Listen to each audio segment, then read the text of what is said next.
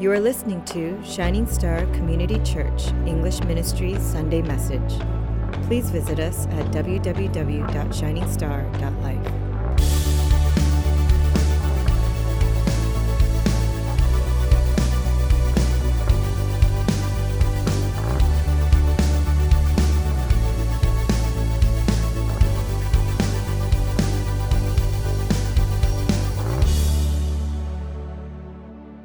When we look at Psalm 34 this afternoon, we're looking at, friends, this is our Heavenly Father's love toward you. This is what our Heavenly Father's love toward us is like. And my aim and prayer for us, we might take on His steadfast love for us so that we might trust in it, so that we might find our hope and our joy in it, and so that we might grow to live in the fullness of it. I mean, think about this for a moment. How would your lives, how would our lives look different if we began to live in the fullness of God's steadfast love for us? And I hope to show you from Psalm 34 that the steadfast love of God, it makes us humble and honest about our fears, and it has the power to release us from our fears. So we're going to take a look at God's steadfast love in the midst of our fears. It's a particular angle that we want to look at this afternoon. So I want us to look at three things. First, the reality of our fears. Second, the response to our fears. And third, the remedy from our fears. I forgot to submit a slide presentation for us. So I think it'll be helpful if you just kept your Bibles open. We're going to just refer to a couple of passages in Psalm 34. So again, we're going to look at the reality of our fears, the response to our fears, and lastly, we're going to look at the remedy from our fears. So first, the reality of our fears. David wrote Psalm 34 when God delivered him from one of the most dangerous and fearful situations in his life. And we are actually given the context of this psalm. At the beginning of Psalm 34, the heading says, of David, when he changed his behavior before Abimelech so that he drove him out and he went away. So friends, here's the scene that took place in David's life. David was on the run for his life because King Saul was out to kill him, out to murder him. Kingdom of Israel was being transferred over from King Saul to King David, and King Saul would have none of that. So of all the places that David could flee to and run to for safety, he fled to a city called Gath, which is a Philistine city. This is all from 1 Samuel chapter 21. But Gath wasn't just any Philistine city. Gath was the hometown of their warrior hero, Goliath, whom David killed in battle. You guys remember that story from David and Goliath? So David entered the city of Gath. And obviously, the people recognized him right away because this is the one that killed their champion and killed their warrior. So they began to say, and they report this to their king, and they say, man, is not this David, the king of the land?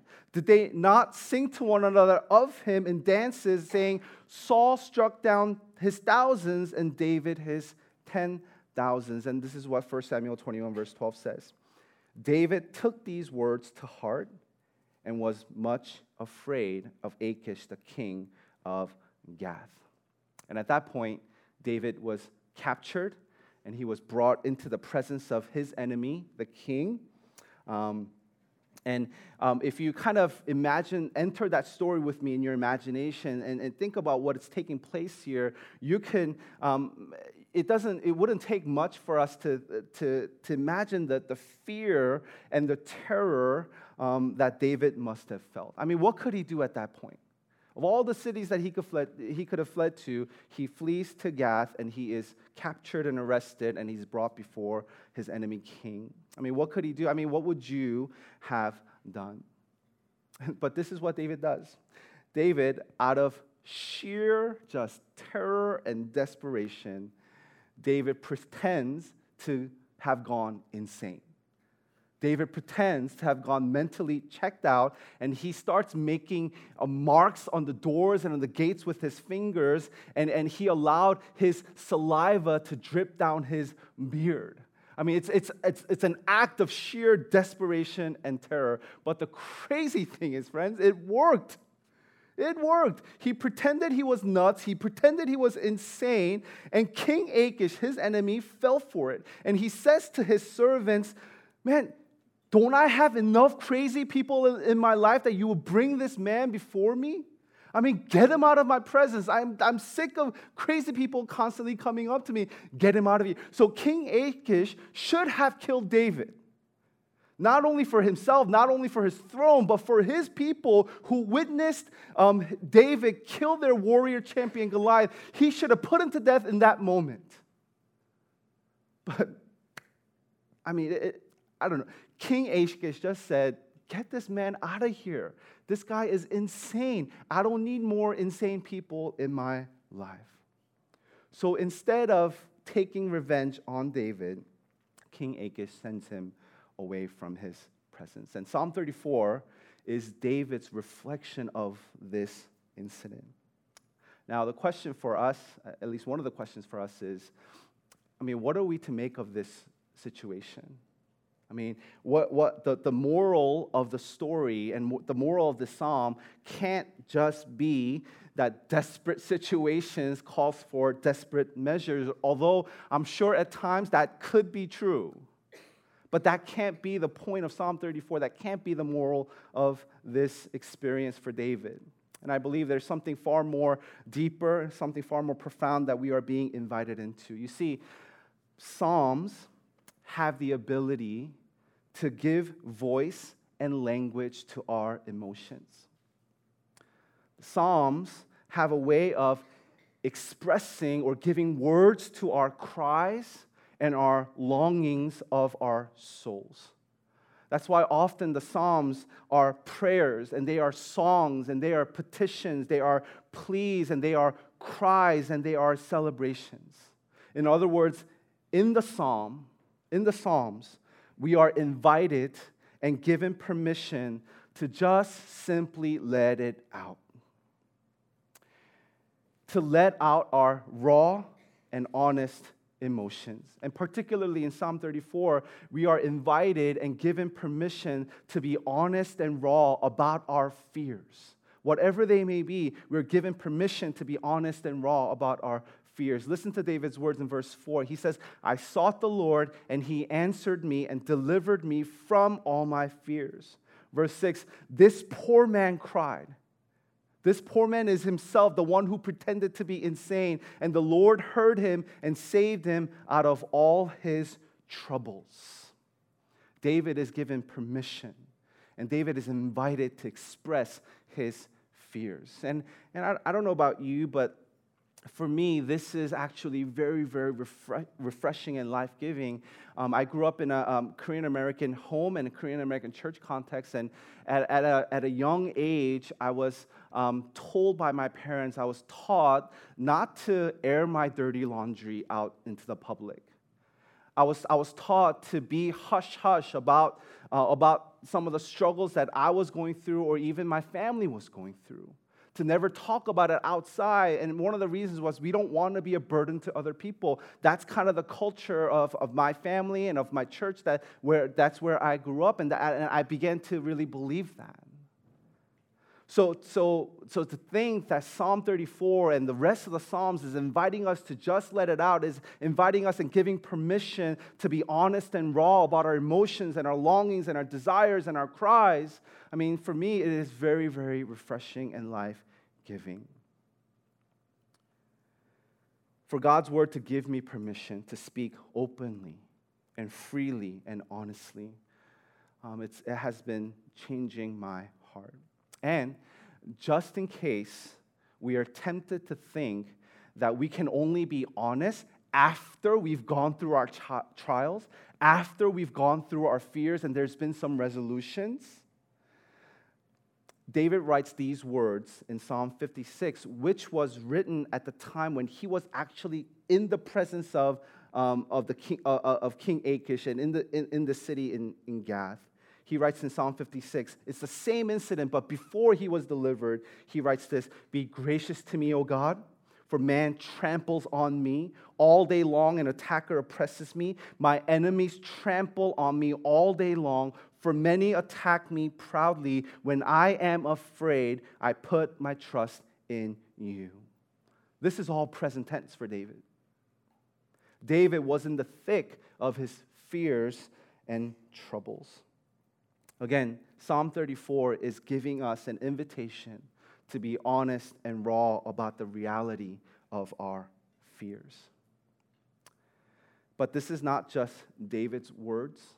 Psalm 34, along with the rest of God's word, it's God's word given to us and given for us. So through David's experience and reflection, God gives to us the very words to express our fears so that in honesty and in humility, we can give the words back to Him. Friends, I believe this is God's expression of His love and care for us.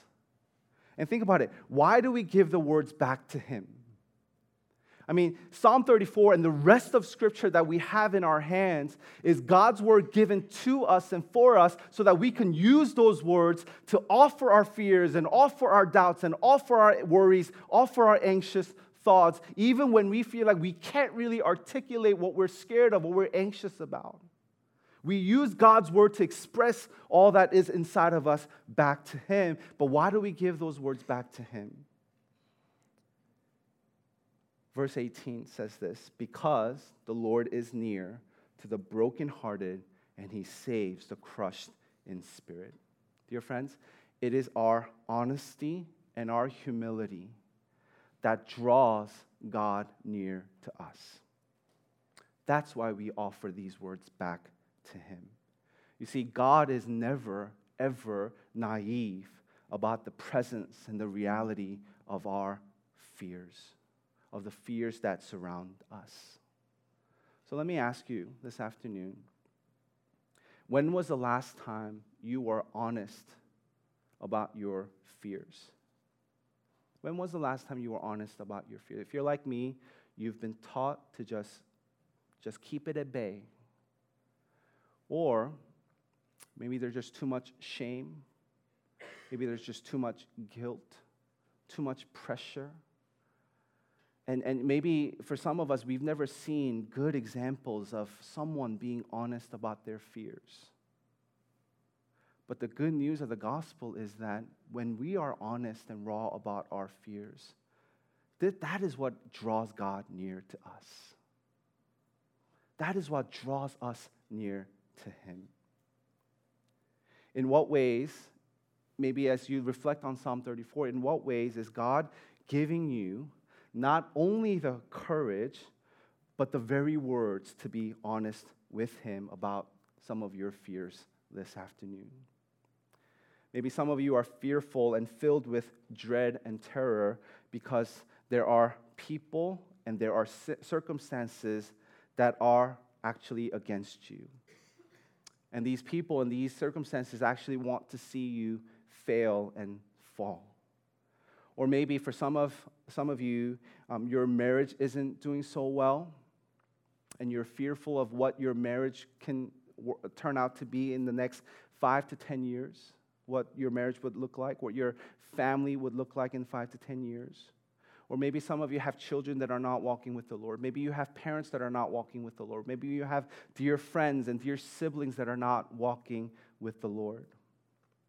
Maybe some of you fear loss of security, loss of reputation. Maybe some of you fear not being enough, not having enough, not measuring up to certain standards and expectations. Maybe you fear what others think about you. Maybe that's your fear. Or maybe you fear your health failing. Or maybe you're witnessing your loved ones suffer, and whether physically or emotionally or spiritually, you're witnessing them suffer with various trials, and you are fearful. Dear friends, we all struggle with fear. So what are you afraid of this afternoon? What are the circumstances that you are afraid and scared of? We are invited by our Heavenly Father to name our fears and to bring them before His presence, and it is out of His kindness, compassion, and care that He gives us the words, the very words to use to express our fears back to Him, because He is near to the brokenhearted and He is near to the crushed in spirit. But not only does God give us words to our fears, He also gives us a way to respond to our fears. And that's the second point. Gives us a way to respond to our fears. You see, we respond to the presence and the reality of our fears by not fearing the circumstances themselves, but by fearing the Lord instead. You see, listen to verses 8 to 10 one more time. David says, "Oh, taste and see that the Lord is good. Blessed is the man who takes refuge in Him. Oh, fear the Lord." Not the circumstances, not his particular situation. He says, "Oh, fear the Lord, you His saints, for those who fear Him have no lack. The young lions suffer want and hunger, but those who seek the Lord lack no good thing." Friends, here's the thing about our fears. Our fears have a way of commanding our attention and our reverence. When we are struck with fear, we pay attention. For some of us, everything stops. Depending on what that circumstance, what that fear is, things stop. Things pause. Things are on pause because our fears have a way of commanding our attention and our reverence. Our fears have a way of captivating our minds and our hearts, and they have the power to shape the decisions that we make in response to those fears. And our fears have a way of reminding us more often than not. Dear friends, listen very carefully. Our fears have a way of reminding us that more often than we think, friends, we are not in control. Fears have a way of doing that, and it's good at it.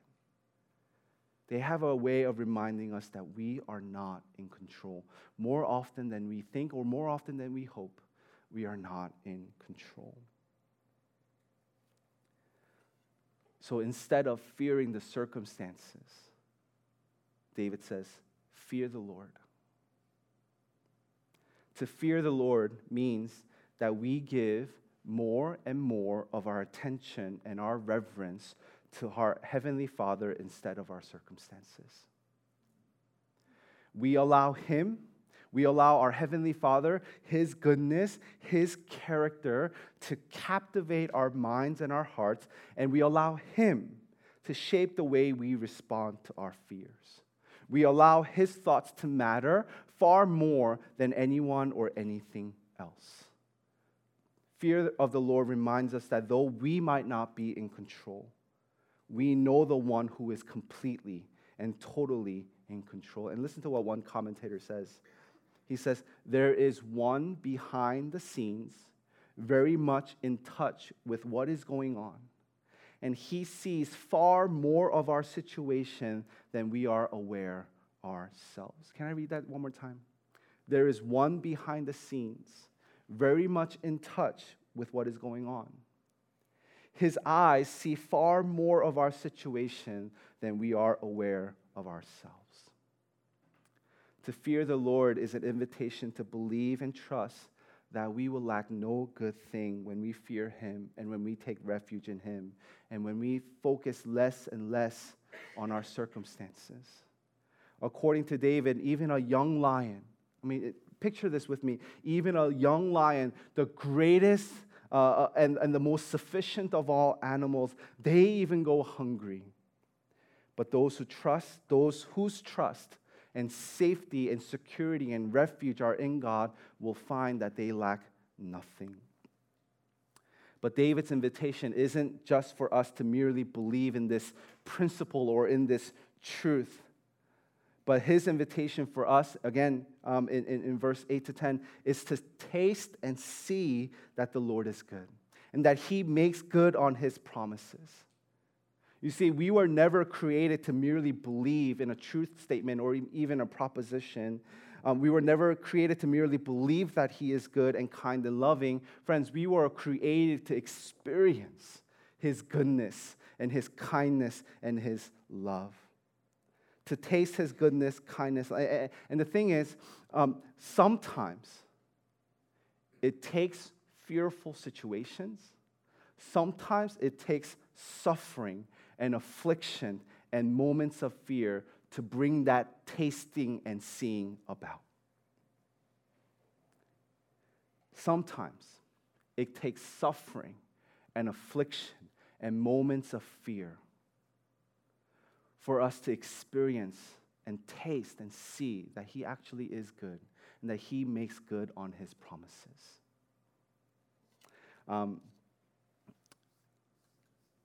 I don't remember exactly, but I think this was my junior year in high school. I grew up in New York, and I grew up in kind of a, it's a residential, part of New York. I grew up in Staten Island. It doesn't look like Brooklyn or Manhattan. It's kind of more suburbs type.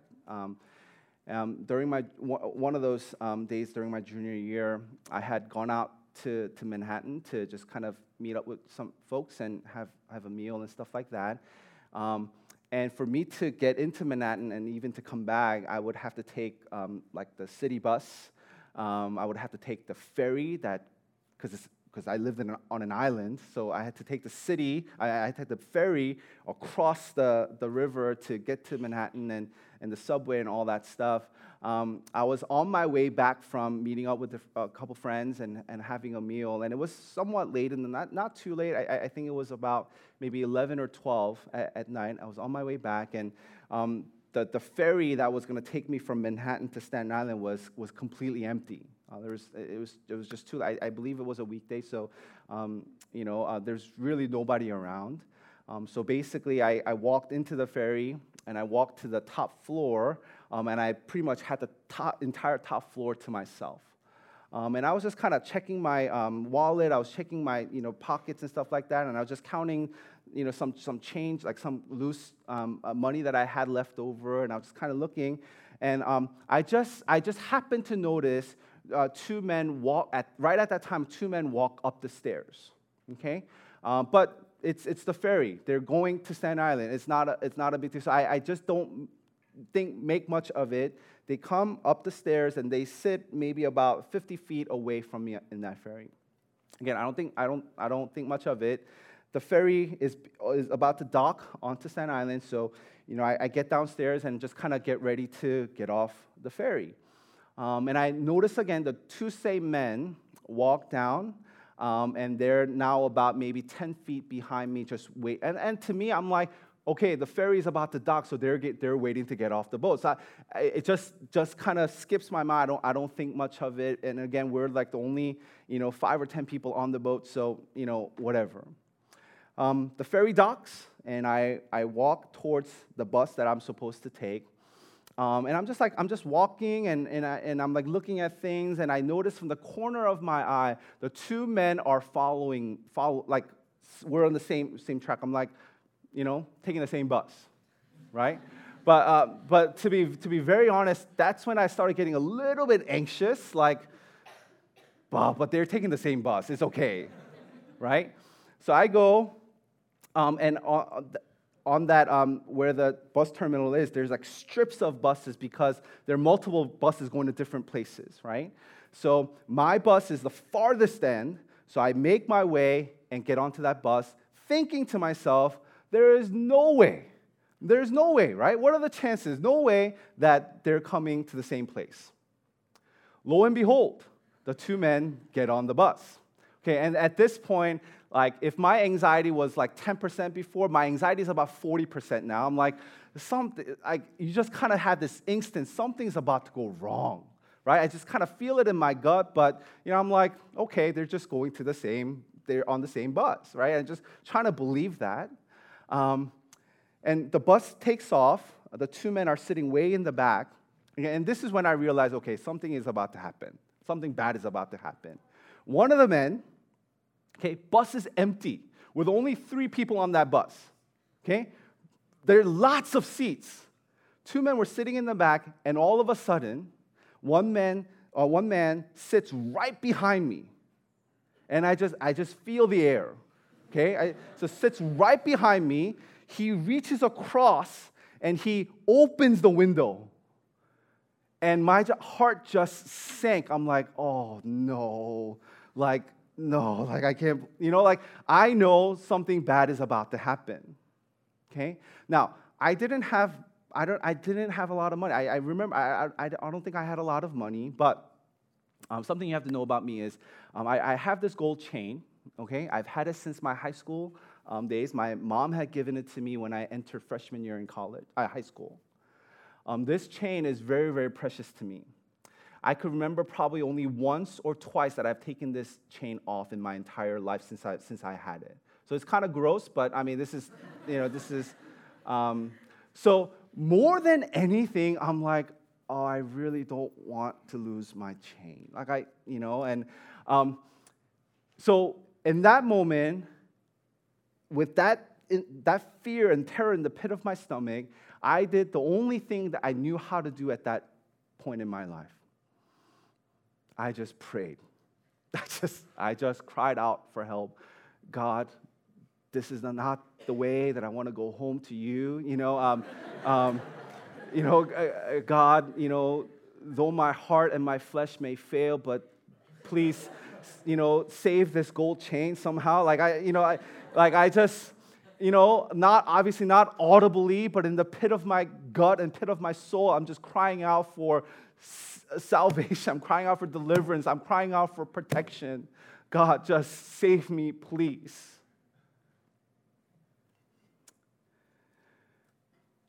And I really can't make this up, right?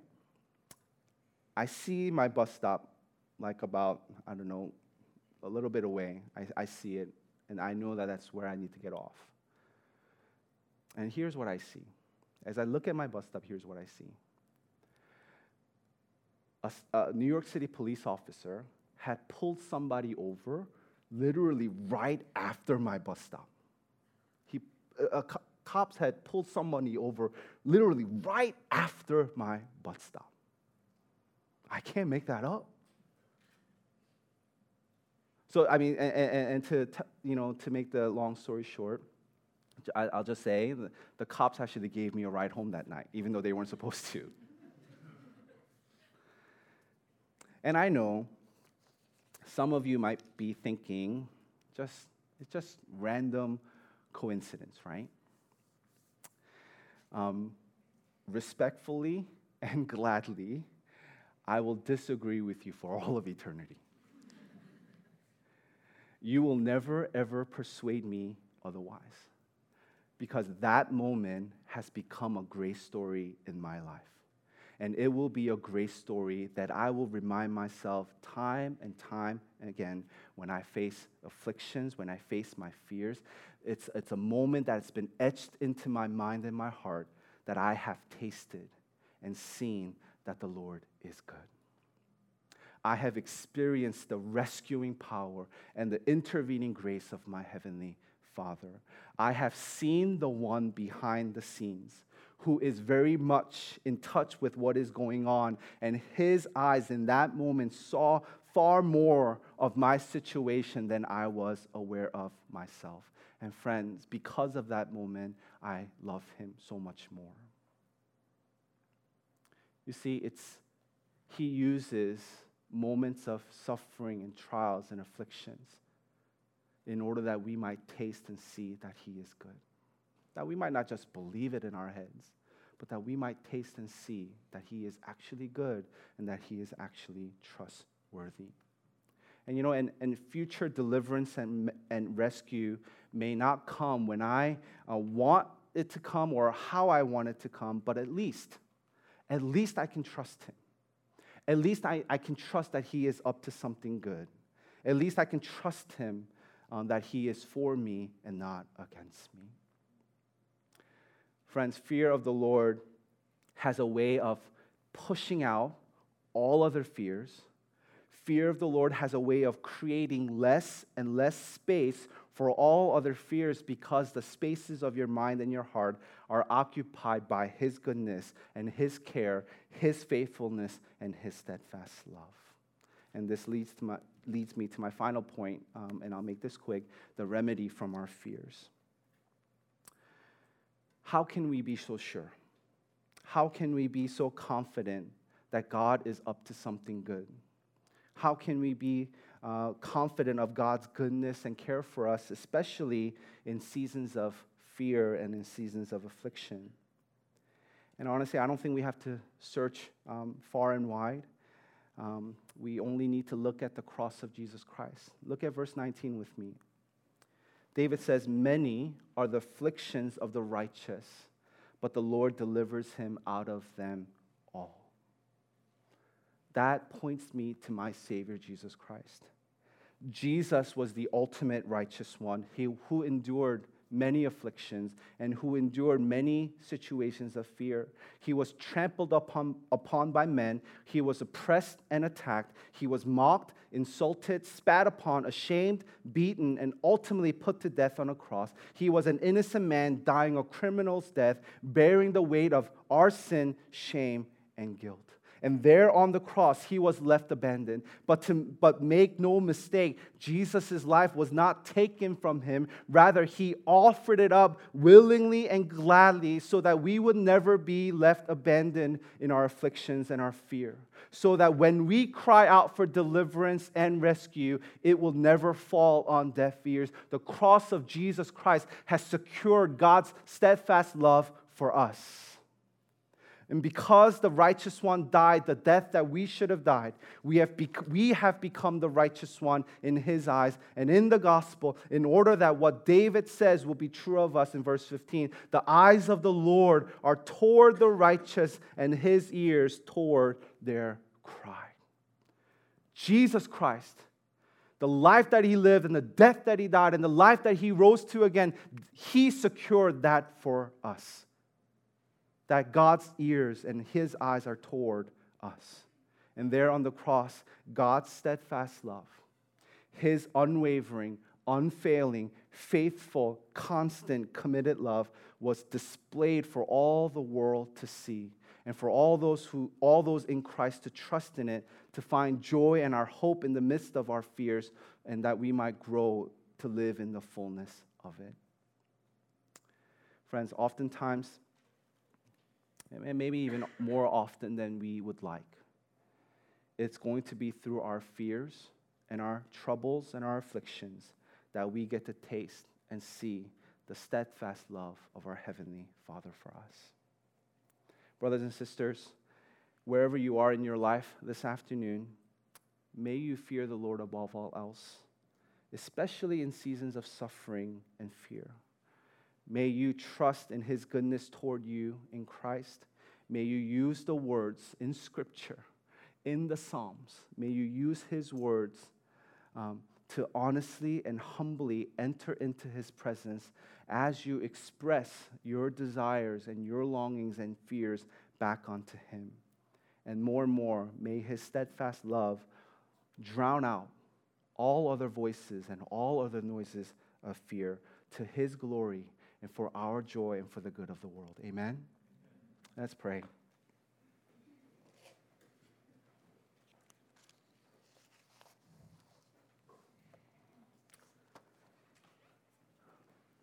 Friends, I know that I had my congregation in mind as I preached this message, and I know that in preparation for today, I picked this message out of my file.